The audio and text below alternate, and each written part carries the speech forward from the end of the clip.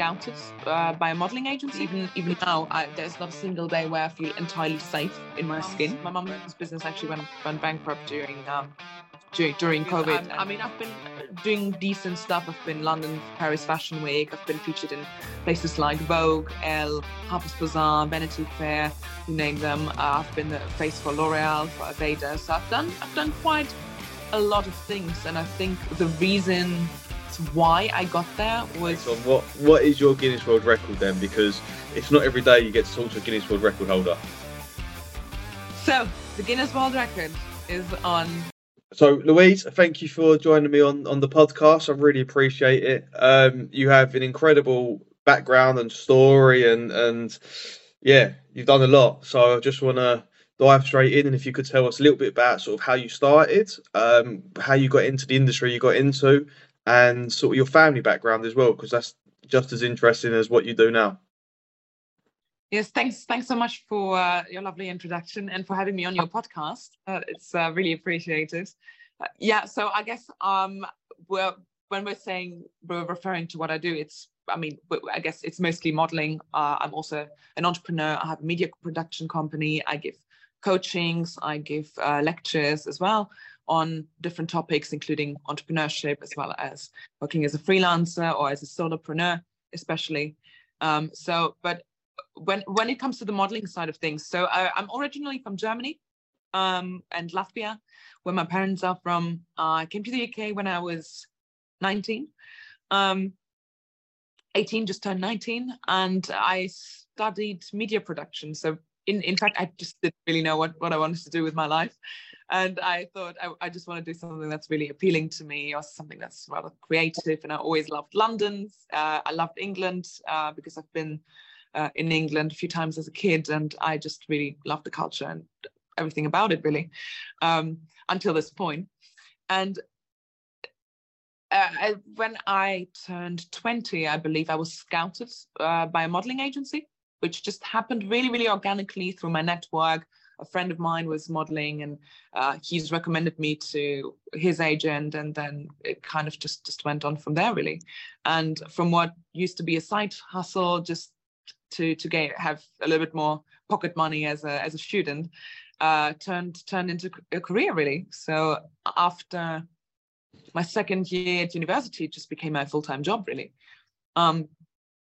So it wasn't necessarily the only thing I was doing. So my family has a medical background of running businesses in Germany and Switzerland, anything that's medically related. So we used to have a supplements company, a medical firm as well, distribution channel for medical products. So I've always been in an environment and in a family that's really, really entrepreneurially wired, if you want to say that.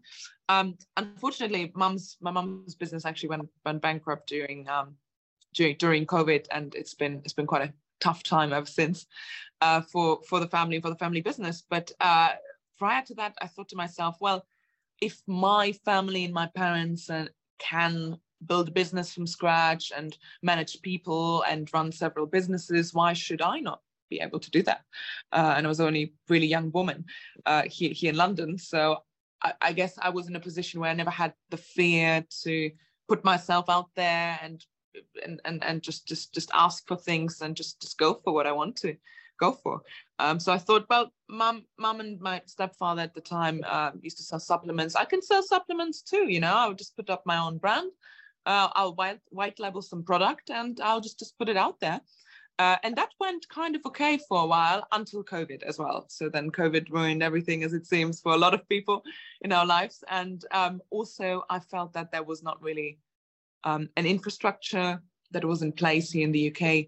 So I didn't really know where to start, where to finish. And I discovered that actually I'm not that passionate about supplements. I'm not that passionate about medical things and so deeply in detail as I thought I would, because there's so much you have to understand when you're running a business, when you're trying to sell a product, especially. It's not just like, it's just something nice and easy and like a nice side hustle. You really have to get into it and understand the business behind it. Well, I was struggling with the modeling side of things too during COVID, because as you can imagine, there was no events, there wasn't really there wasn't much demand at the time being for a few months, even up to a year, where there was very, very little demand. All the fashion weeks were highly compromised, so people wouldn't do shows. They used to do digital shows, which means this is a massive income stream cap for a lot of people in the fashion industry. So turns out that there was, you know, little that you could do. So not only didn't I have a functioning business, and also I didn't really make much money off modeling at the time too. I just had to sort of be creative about other ways that I could generate income, right? And this is how I guess I got more into the media production part of things, which is one of the things I'm doing now. Yeah. Unbelievable. No. So this is really very long. No, it was perfect, absolutely perfect. So, so obviously seeing your parents, your mum and your stepdads go through to start the business and everything, that really give you a foothold into starting your own business and making you believe you could do it. But do you think you would, even if you didn't see your parents doing that, do you still think you would be the type of person you are now? Because I kind of feel like being an entrepreneur is something inside you, not necessarily external things shape that. It's who you are, and I think obviously you've done a lot, and we'll go on to most of the stuff, a lot of the stuff what you've done, but I kind of feel like you probably had that inside you anyway, and it was just sort of your parents what allowed you to really be creative in sort of finding other bits and pieces to do. And that's an interesting question, because I think there might be two sides of medal, right? So there might be, okay, yes, I think there has been a certain influence from my parents' side, because for example, I went to a university that was known for lots of people coming from entrepreneurial families, and I could see a very similar pattern to my own, seeing that, okay, there's youngsters in their early 20s, they come from family business backgrounds, and for them it's, I guess, the most normal thing in the world to be, I guess, a business owner, or even if it's a small business, or working within family business. So it's a certain mindset that you might be conditioned into. But yes, to a certain extent, it is also something that you might have to just feel and know in yourself. You know, some people have it, some people don't have it, and I guess it has a lot to do with maybe creativity also, as well as risk-taking behavior. Because even now, there's not a single day where I feel entirely safe in my skin, where I feel entirely safe with the work I do, because I just know tomorrow is a new day and a new opportunity and a new client and a new space and time. So I think maybe it has to do with people's attitude towards life as well. So yeah, it might just be, but it might just be in the way I am. But it also, I am pretty sure that my family has had a very significant impact on that too. So how did your family originally get into the supplement business then? Like, was that something their family was into, or did they have businesses before that, or just sort of start a supplement industry? Because it's quite I'm not sure about obviously in Germany or anywhere else, but in the UK it's quite a sort of big step to just get into that industry. It's quite like you have certain brands what have really monopolized the industry over here. Yeah, absolutely. So my stepfather is quite a recognized neurologist in Germany, and my mom used to is something called a wellness trainer. So she learned different types of, I think you would call her a nutritionist here in the UK, right? So yeah, I think that's the best description for her profession, I would say. So they met through professional environment, and so, well, I think he also recognized her potential in how she could leverage his business. So he used to have a clinic back in Germany, where he used to treat his patients, private practice, and she obviously had, sufficient knowledge of other things that were sort of related to his field. So, and when they joined forces, they could actually leverage and multiply their knowledge, their clientele, and their resources.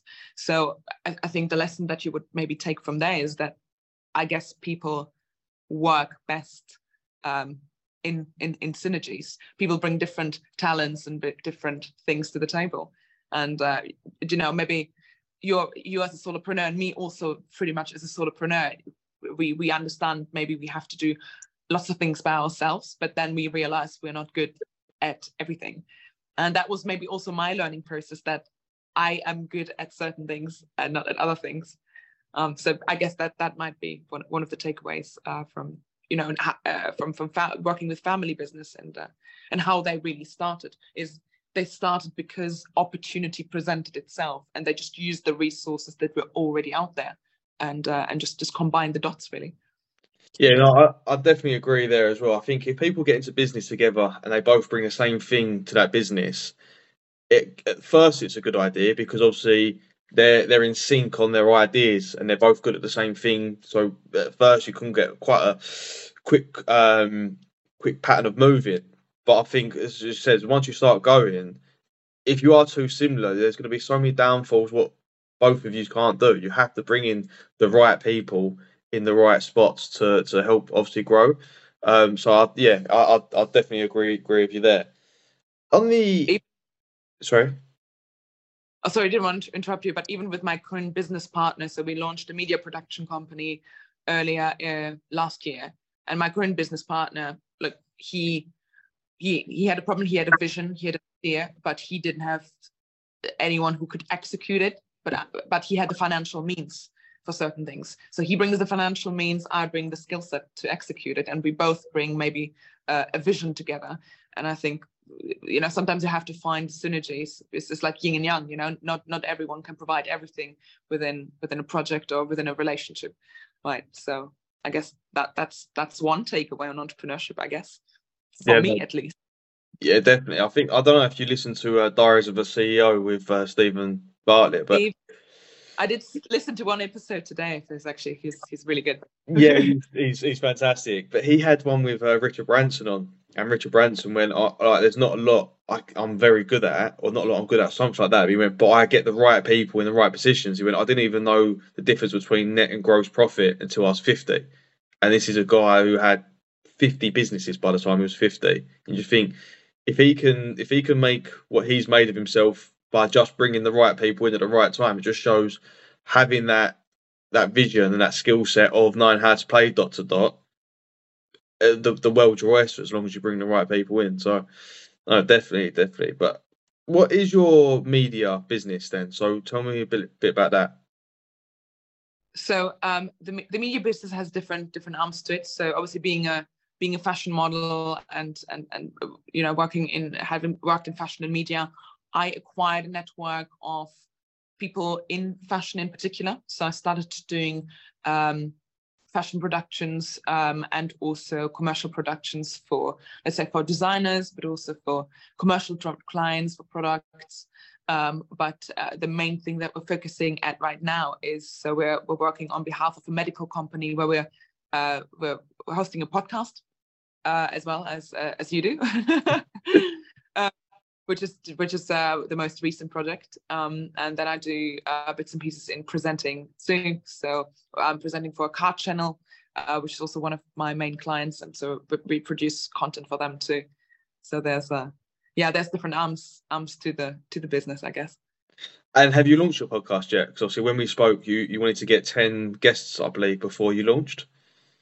Yeah, we got enough content. We're just waiting for the green light at the moment.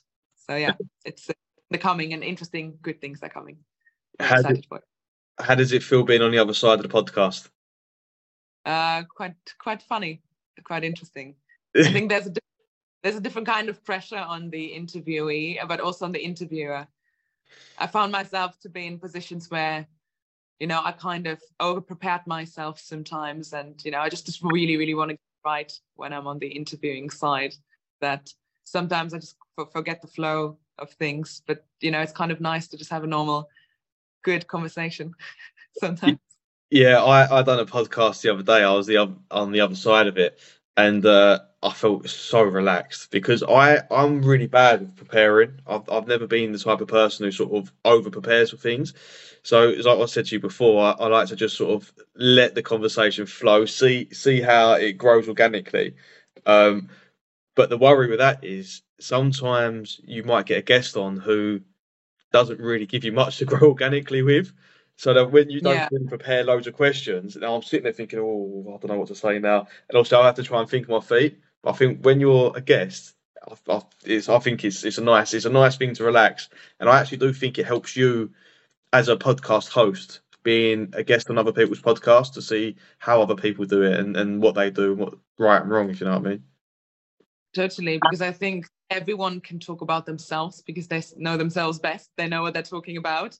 But then sort of, kind of leading the way to where you want it to lead is quite. It's a skill, and sometimes it does come naturally. And also, I just feel I had to get into the swing of things a little bit. And yeah, but I'm the type of person who likes to prepare just because it kind of, I guess, it makes me feel a little bit safer. Yeah, I wish I could, but I'm terrible at it. So I just Oh, you're uh, really good, actually. You're really good. I'm really enjoying this, actually. good. It's always nervy when you first start though, because you never know where it's going to go. No, So absolutely. But yeah, you wanted to obviously, I think you wanted to talk about my Guinness World Record too, don't you? yes, I did. So I wanted to, obviously that was going to follow into what I was going to next. So obviously your fashion, you're a runway model. You've been in London and Paris Fashion Week. First of all, that's incredible. What was that like? I've just come back from Paris 2 weeks ago, actually. There was the Haute Couture Week. I've been going since 2019 now, so it's been my fourth year doing that. Yeah, so it's always a nice feeling. Modeling is not, I guess, my main uh, business and my main income stream anymore, but it's still something that it's good fun and something that I can do and that I'm good at and that people see value in. So I just keep doing it. Are you passionate about modelling still, or is your medium more your passion?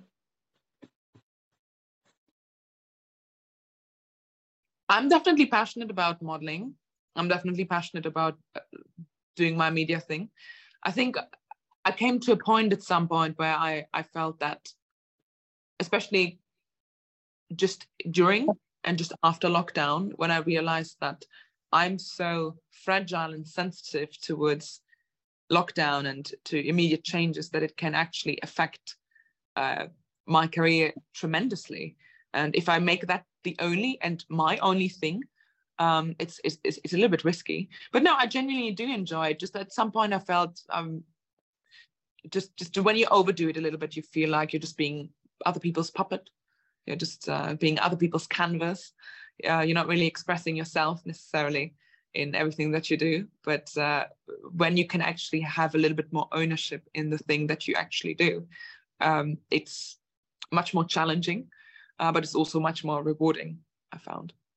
I never actually thought of it like that because when you see obviously models, to be honest, I don't really watch a lot of catwalk models, but I obviously like male models wearing sort of like suits and things like that. I love sort of keeping up on that and Instagram, what like looking at all them. And you see them modeling for like GQ or men's fashion, and you don't really realise that. Yeah, they can't actually express themselves. They're just putting clothes on what somebody else has given them, which not might not necessarily be, as you said, their true identity or their expression.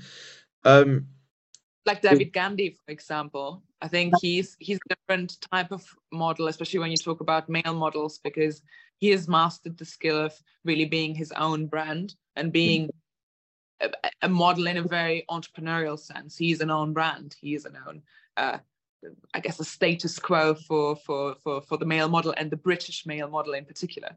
So I think he and his agent or his PR have done something really, really smart of really positioning him into the type of person or the persona or brand that he is. So it's not only, it doesn't necessarily mean that just people just put stuff on you. It's like, no, if you're managing it correctly, you can really grow a big identity business out of your imagery. And I think this is all the major goals. If you look at models that you knew from the 90s, Heidi Klum, Naomi Campbell, Claudia Fischer, these women, they are the highest paid models on earth in this very moment, just because these models and these women managed to build a brand around themselves. It's not only, well, Naomi Campbell is in her 50s now.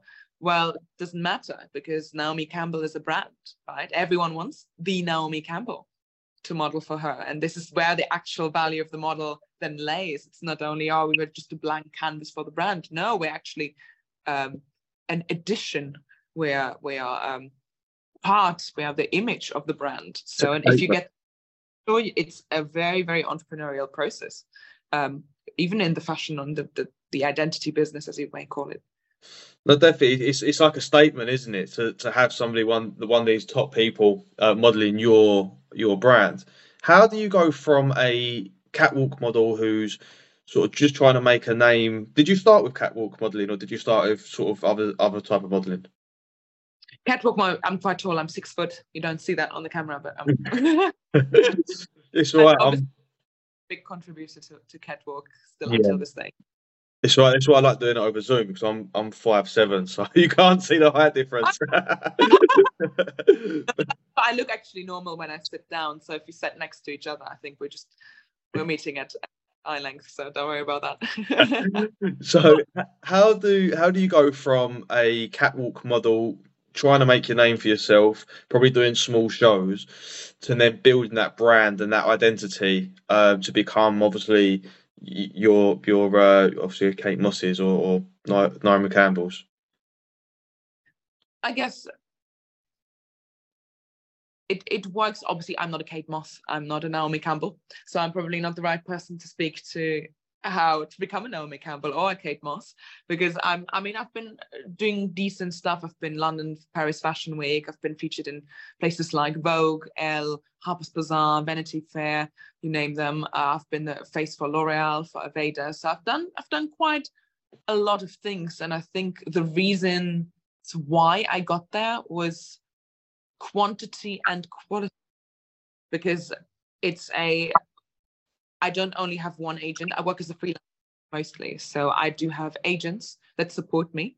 But especially after COVID, I feel there's, especially during lockdown, when people started taking up all sorts of side hustles and influencers popped out of nowhere, left, right, and center. I feel everyone wants to be a model, or can be a model, or can identify as part of being a model. So it's easier than ever, I guess, to find a modeling agency if you want to get a footstep into modeling than it's ever been.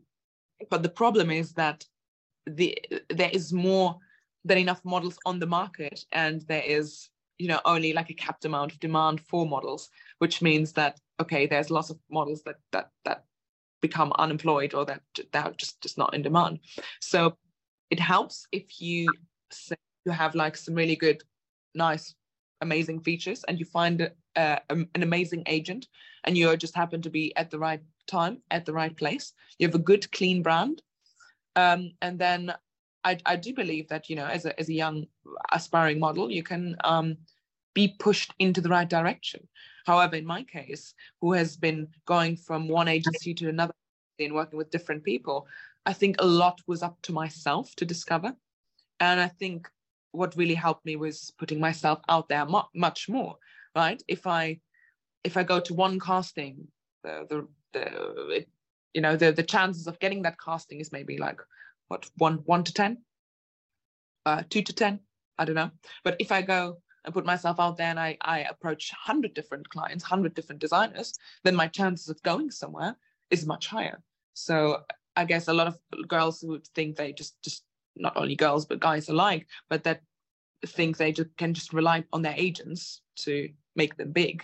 Well, that's not necessarily the case, and this is why I decided to stay also working as a freelance model, because I managed to put this into my own hands, into my own leadership and ownership. Obviously, I don't need to give anyone any commission of anything that I earn, which is also nice, but I also keep being more and more conscious of client relationships, because the same people who booked me 5 years ago for their shows, they still remember me from that day, and they book me every single season. I think this is something to bear in mind when you're self-employed, when you're an entrepreneur or a solopreneur, is like, yeah, well, it's a lot about relationships, because people buy from people at the same time. 100%. I believe that more than anything. I think so many people sell the exact same product. So who's the client going to go with? The person they get on with better. Everyone sells the same thing for the same price. It does the same thing, but they like you more. They're going to buy your product than the other person's. Definitely believe that. But so, how did you go about approaching these brands and these companies yourself? Then, like, was that sort of like emailing or knocking at doors, ringing up? How did you do that? Everything that you named. So from being there in person, so whenever there's like a fashion exhibition or there's like some pop-up store event, whatever, I just go up to people and be like, yeah, I'm a model, and I would try people's stuff on, and they would actually see them on me in person. They would take a picture of me, and it's like, oh, you look really good in that. Actually, we have a photo shoot coming up next month. Are you free on the 14th or whatever? Yeah. So it would just come in organically, or I would just message them on Instagram, because I put a lot of effort into getting my social media right. So, you have a good, appealing Facebook account or an Instagram account. You put like lots of nice pictures up on yourself, and you try to build a bit of a following. And then you just message the brands directly and be like, hey, I really like your clothes. Do you ever need a model? Or, you just find adverts somewhere on Facebook. I just joined all of these modeling groups on Facebook. In London, there's like plenty out there for them. And there's some casting pages too, where designers would put adverts where they'd be searching for models. So it's just like you just put yourself out there. And in my experience, more is more. So now I'm in a position where I don't need to do that anymore. That I've established myself enough so that people come to me. And I just don't need to like reach out and just go left, right, and center all the time. But so one of the things obviously you hear about models when you're growing up is that it can be sometimes quite dangerous and sketchy with some sort of like, especially when people were first starting off, maybe being lied to about the shoot or things like that. Have you ever sort of found yourself in them situations, or have you had a pretty sort of good like, is it everything gone well for you? I know exactly what you're talking about. And luckily, I was never in the position where I had dodgy situations like that. And I was very lucky to having been signed to a very good and a very nice agency for years now, the one that discovered me and the one that sort of worked with me from the very beginning. There is a lot of information out there. There's like lots of scam agencies that would approach girls on Instagram and be like, oh, we're a modeling agency, please pay us £300 now so we can actually, put you on our books or put you on our website or invite you to your casting, whatever. There's like a few scams out there, and I think it's just about trusting your intuition when you're trying to get a footstep into this industry. Maybe do your research, because there's more than enough information out there on the web that tells you modeling agencies don't charge. No one charges you to join a modeling agency. This is a scam. This screams scam. You have to be just conscious of it. The same goes for photographers as well. I mean, of course, wherever there's demand for something, people will try and make it. And it's just about trusting your intuition and doing research and doing your homework, just with everything else. Yeah, no, it's good. I'm glad, because obviously as a kid sort of growing up, you always hear these sort of, as you said, like sketchy stories or being scammed out of it. But it's just, I suppose there's so much information nowadays that it's easy to sort of come across the right and the wrong ones, and you can filter that out yourself, can't you? I mean, the best thing is to, I guess, speak to someone if you know someone who knows someone who has a bit of experience in that, and sort of go with their advice, really. Just I work with something called the London Models Academy. I'm a model trainer, so we train young models on demand when they want to have catwalk training, posing training, photography training, but also consultations. And we, if they have potential, we will try and help them find reputable agencies and stay away from exactly these scams. That we do. So that's actually something that I do on the side. Another thing on the side. It's really lovely and really rewarding to do that, actually, to teach and to be contribute to other people's lives in a positive way. Well, obviously your own career at the same time. Yeah, of course, 100%. So that's again something else I wanted to get onto is your lecture in the universities. But before I did, I Yeah. wanted to touch base on what is your Guinness World Record then, because it's not every day you get to talk to a Guinness World Record holder. So the Guinness World Record is on running on the highest altitude fashion show in the world. So in September 2021, me and another 10 models went on to the Gokyo region in the Himalayas.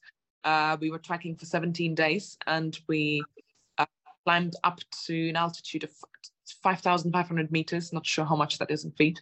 And we did a fashion show up there in the mountains. Yeah, that was a bit of a crazy project, but yeah, it was mainly done to raise awareness against climate change, but also for Nepal and for sustainable fashion. So it was, and this was also filmed in a little documentary, which may or may not come out at some point. Through your media business, have you ever tried to do something like with modeling yourself? Obviously, that documentary was filmed. I'm assuming that probably wasn't filmed by yourself, but is that like an angle that you might be able to go through media and through catwalking? So what exactly do you mean by that? So through your media company, would you be looking to sort of like, can you put events on yourself and like amalgamate the runway modeling to like your media business and put both of them together? Or is that something you do already, or is that something you could do? Oh, totally. I mean, wherever I am and wherever you go, sometimes you meet people where it's not only, okay, I come in as a model and I do a photo shoot for your brand. You say you're a designer, and I say, well, look, if you're interested, look, I work with lots of videographers and I work with photographers, and we could put like a whole shoot together for you. If you like, we could do something completely different for you. So it's not only that, well, you get a model, but you get someone who tries to bring in some additional value. And I think this is how it started. It was about me saying that, oh, okay, yeah, we're doing an e-commerce shoot, but if you want to get a real editorial shot, or if you want to get a proper commercial shot or something, I can just put you in touch with the right people, and and we can actually work a whole creative story around it if you want to, or we could put a whole styling guide together for you, which we could pitch to like a magazine, for example, so we can get you published or whatever. So it's just about using the resources that you're already having in your network, and then just connecting it to the opportunity that you see in front of you. So I guess this is really how the media thing came into place. It was just about, well, you're working with different people on an everyday basis, but you see that there's so much more opportunity around them and around what they do, that could contribute to their business. And then you just try and commercialize upon it and say, well, I can do this for you, and yeah, let me see, this is what I would charge. So yeah, this is comes along, I guess. Yeah, it must be really interesting being on the other side of it when you can create a shoot for somebody else while you're modeling as well. Like you can see the ins and outs of all the workings. What business is it that you are in again? I'm sure we talked about it briefly, but I can't. Yeah, so I've got a couple of things, but so I run a maintenance and facilities company. So that's my main thing. But then I also have a film production company.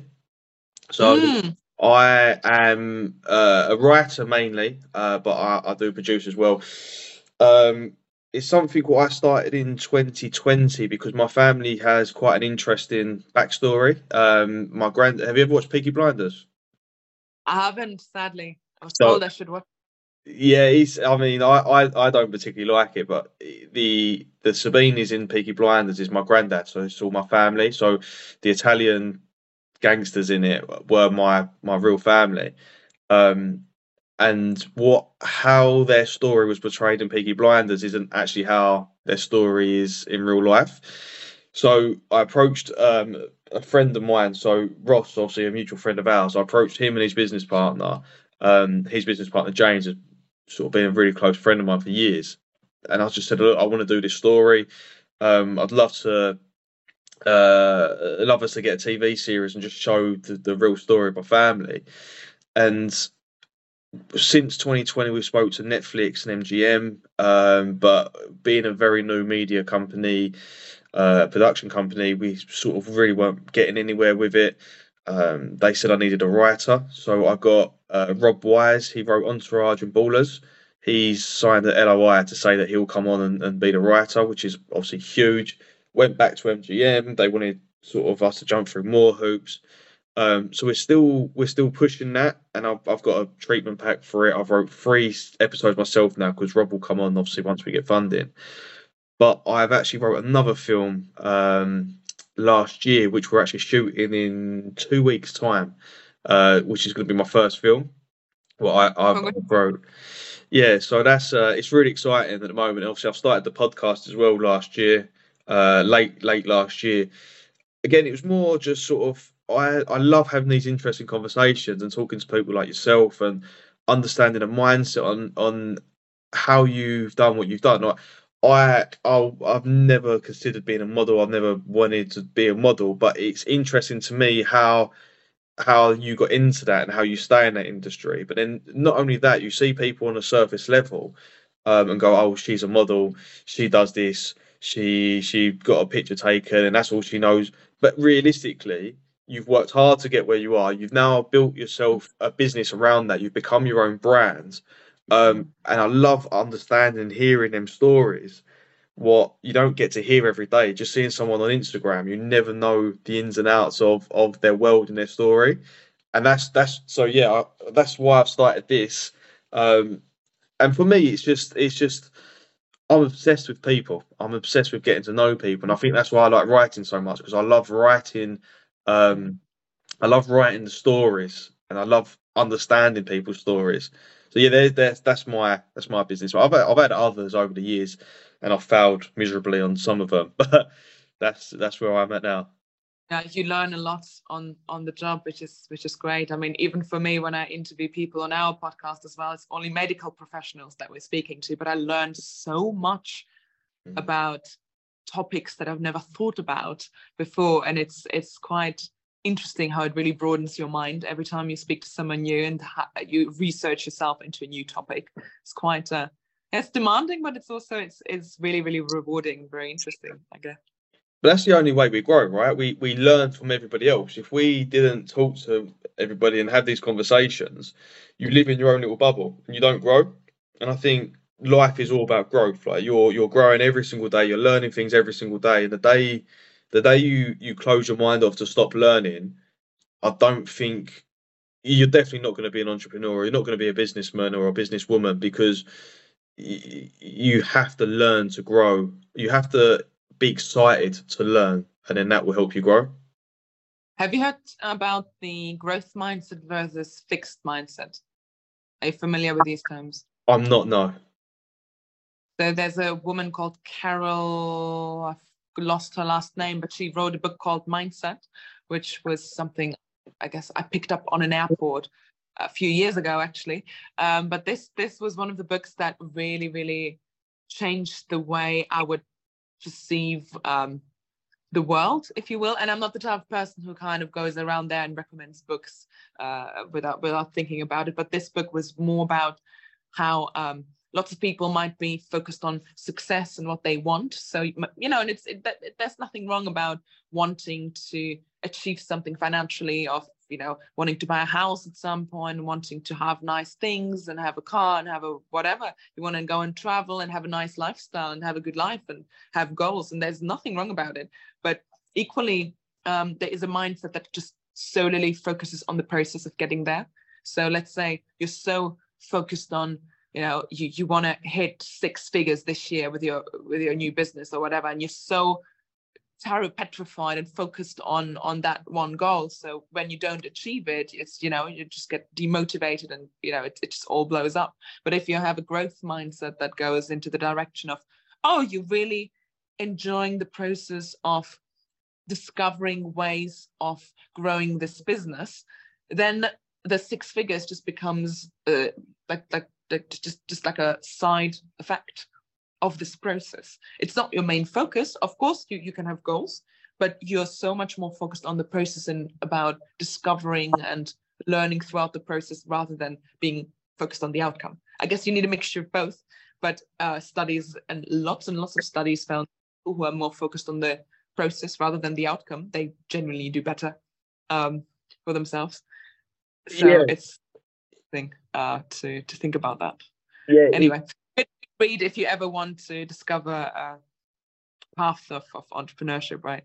No, I will, and just touching on that, I do think I've never actually heard of it put in that way, but it makes sense because I've had other businesses before, and I've just started businesses thinking, right, I'm going to do this, and this is the end goal, this is how much I want to make, and then I'm either going to flip the business or I'm going to just sort of like pass it on, kind of thing, start something else. And not one of them businesses really took me where I wanted to go to. Some of them I've done well enough to sort of become fully self-employed and work just solely on them. Some of them I had to work alongside jobs. But I come from a very sort of entrepreneurial family. So for me, being in business and working for myself was more of a must than a dream. So when I was younger, I was just like, right, I'm just gonna go head first into these things, and I want to get to this much, and this is how much I want to earn. This is the car I want to drive, and never got there. I've been working on obviously the film stuff because I have a huge passion about film. I actually was an actor when I was a kid. So getting into the industry again, doing the writing is for me the best kind of thing I could. But it's refinding my passion for an industry what I kind of didn't realize I'd lost the passion for. And then the podcast again, I'm just obsessed with finding out and getting into people's brains and understanding people. I've always been quite into psychology. I didn't do very well at school, so when I tried to do psychology as GCSE, I got told I was too thick. But so I think the rest of my life has been trying to learn teach myself the psychology of people really. So yeah, and I feel like these businesses, the podcast not so much because I don't really see it as a business. I don't really see it as a money earner. I see it as a passion project. But the film stuff, it's definitely getting traction, and it's not. I've never looked at the end goal. I just enjoyed the process, enjoyed the creativity of it. And then the success will just come as a little side effect of your efforts, I believe. Yeah. That's the best way of doing things, to be honest with you.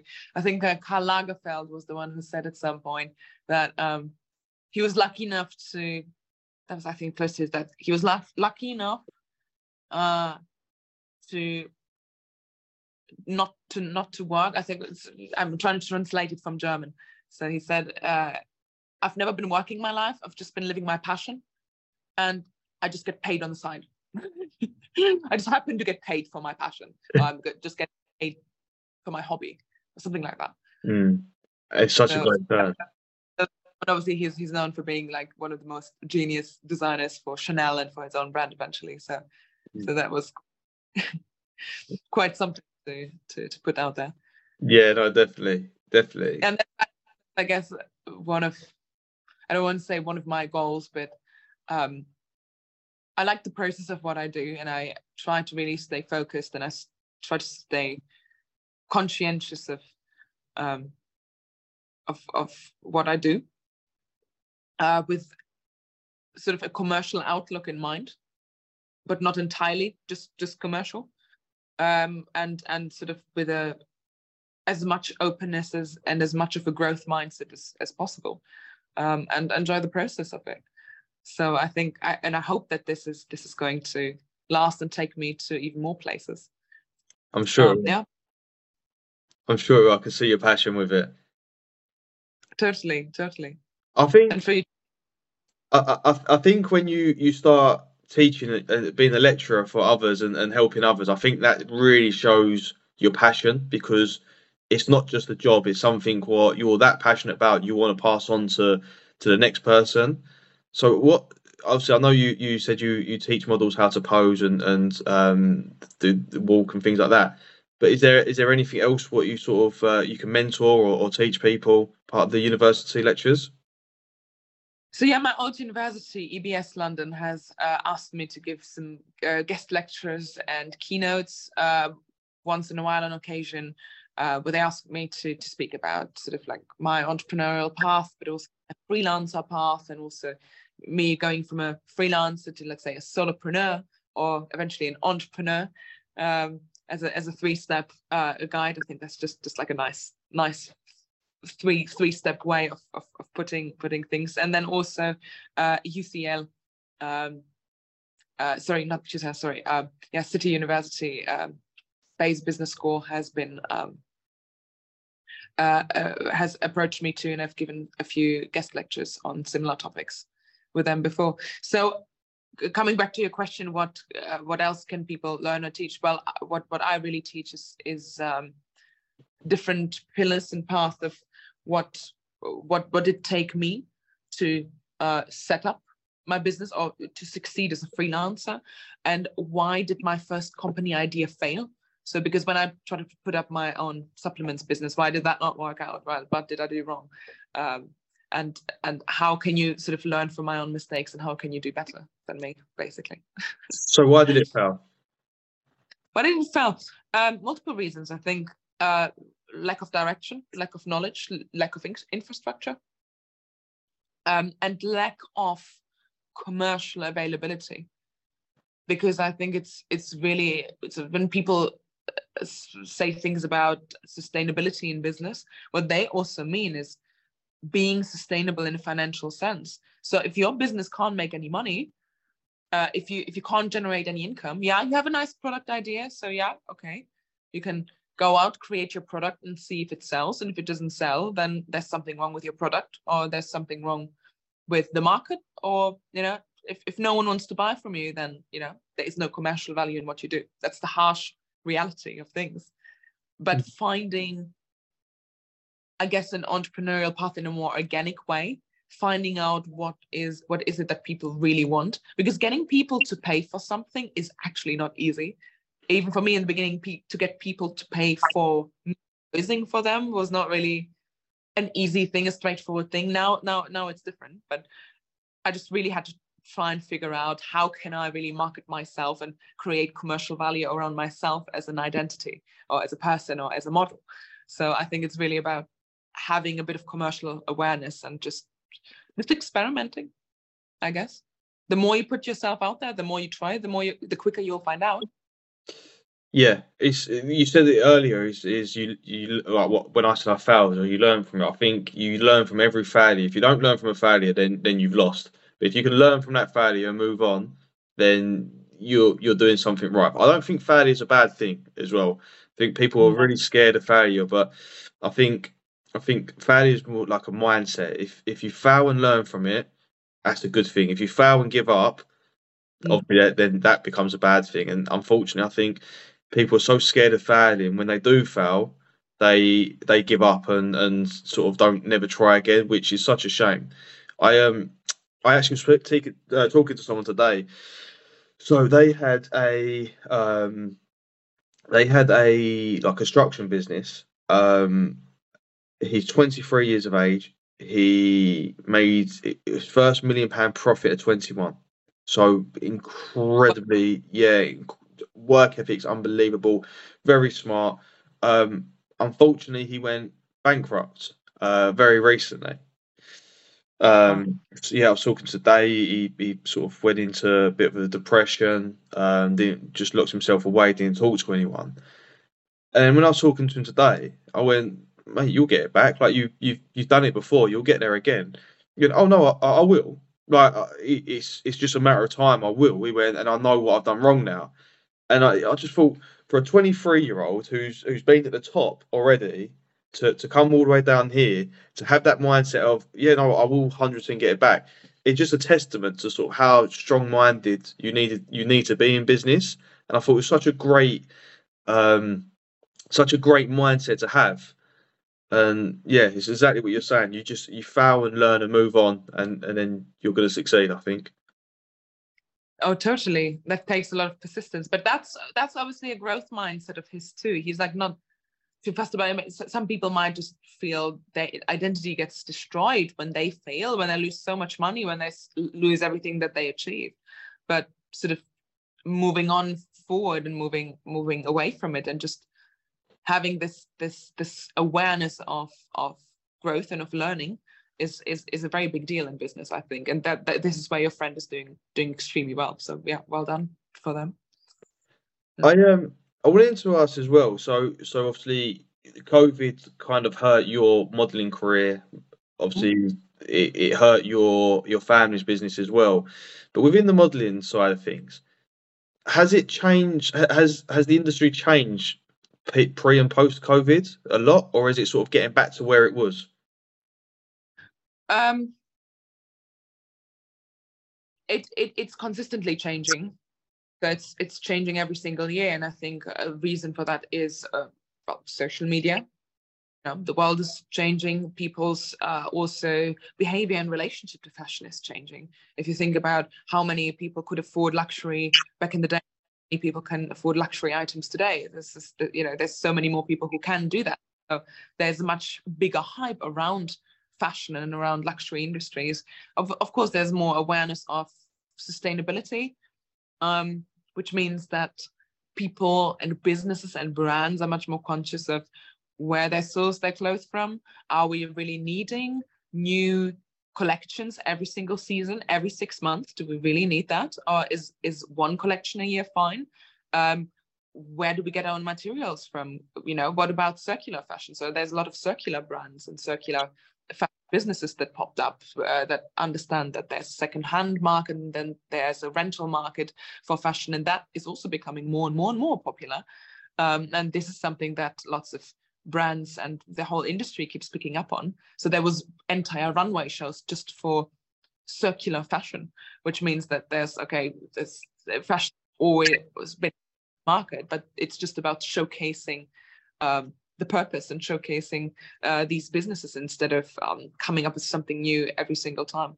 But then there's the modeling aspect of things too. So it's not only diversity. So diversity has really exploded in the last few years, if not in the last decade. That means, models of every form and shape and age and height and color and gender identity can enter the fashion industry, which means there's so many more models out there on the market, which means that for the normal model, it's harder than ever to get noticed and to become seen. I was always thinking that if I was a model in the 90s, I think I would have already done so much better, just because there was so many less models out there. And if you fit into sort of the classic height requirements and the classic shape and the look requirements of the time, you could just do incredibly well back in the days.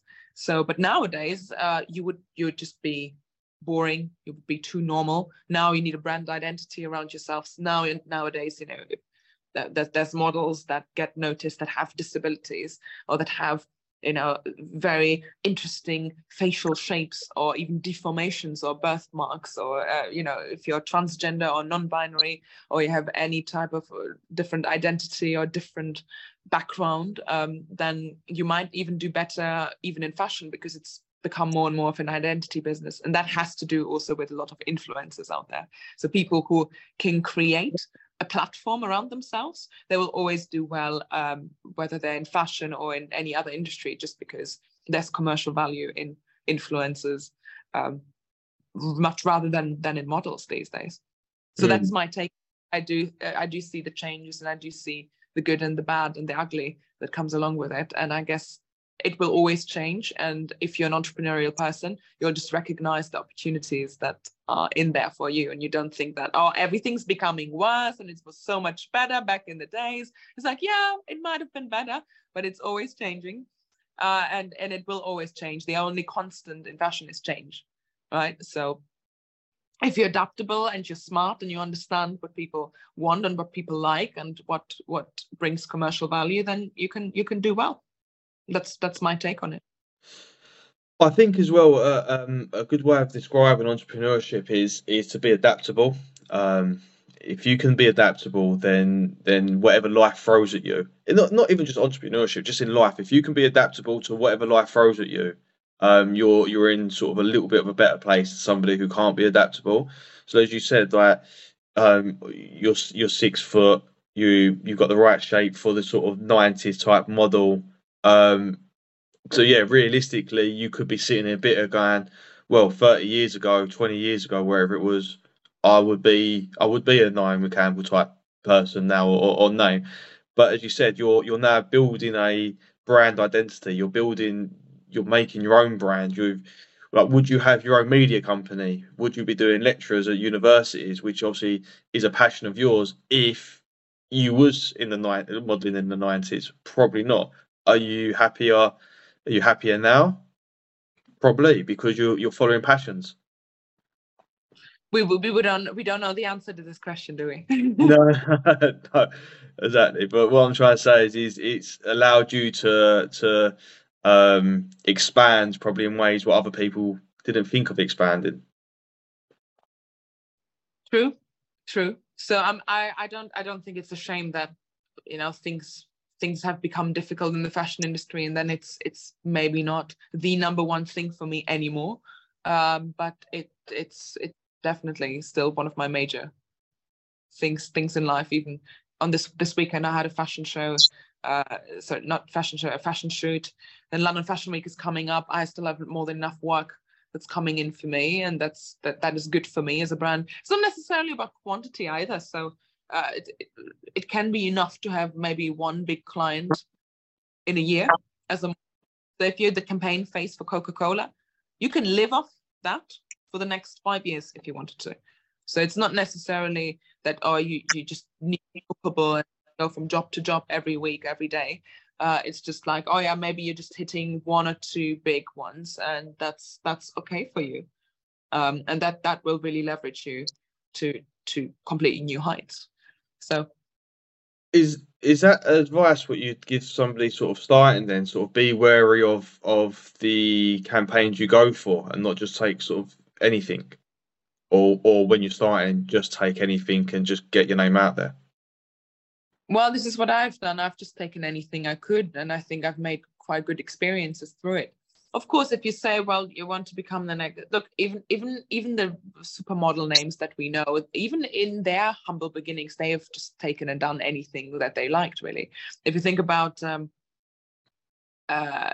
people like Kate Moss, for example, she was discovered by accident by a woman called Sarah Dukas, who used to run Select.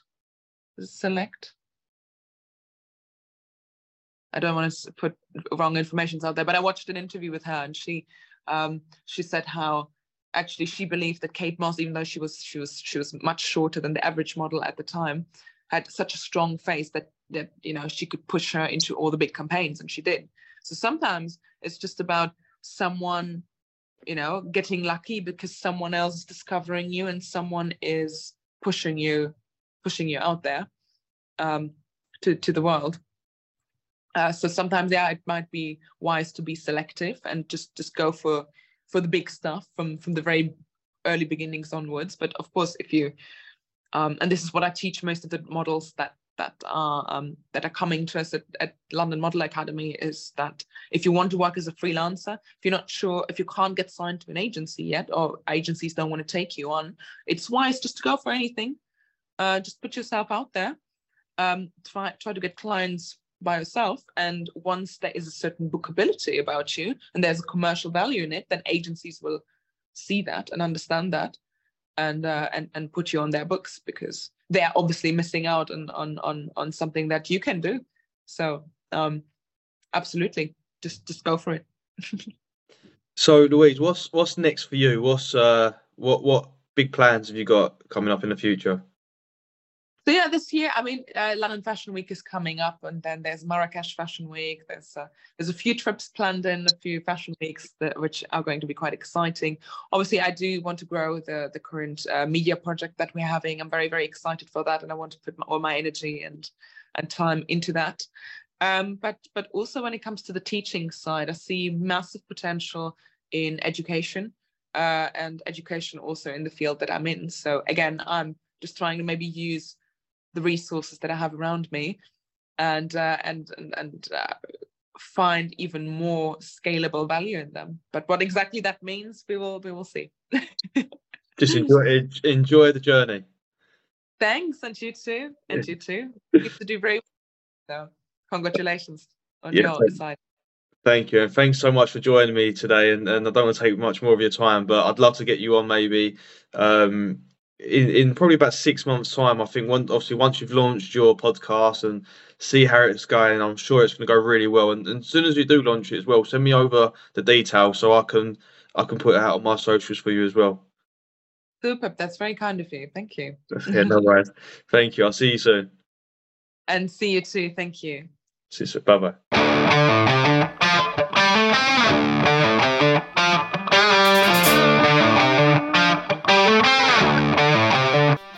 Thank you so much for listening to this week's Two Whiskies and a Cigar. I really enjoy making these podcasts for you, and I hope that you enjoy listening to them just as much. If I could just ask one favour, if you could like and follow and even possibly share and comment on whatever media you're listening to this on, I'd really appreciate it. That just allows me to grow the podcast, book better guests, and in return you'll be able to listen to better podcasts and better conversations. Thank you so much.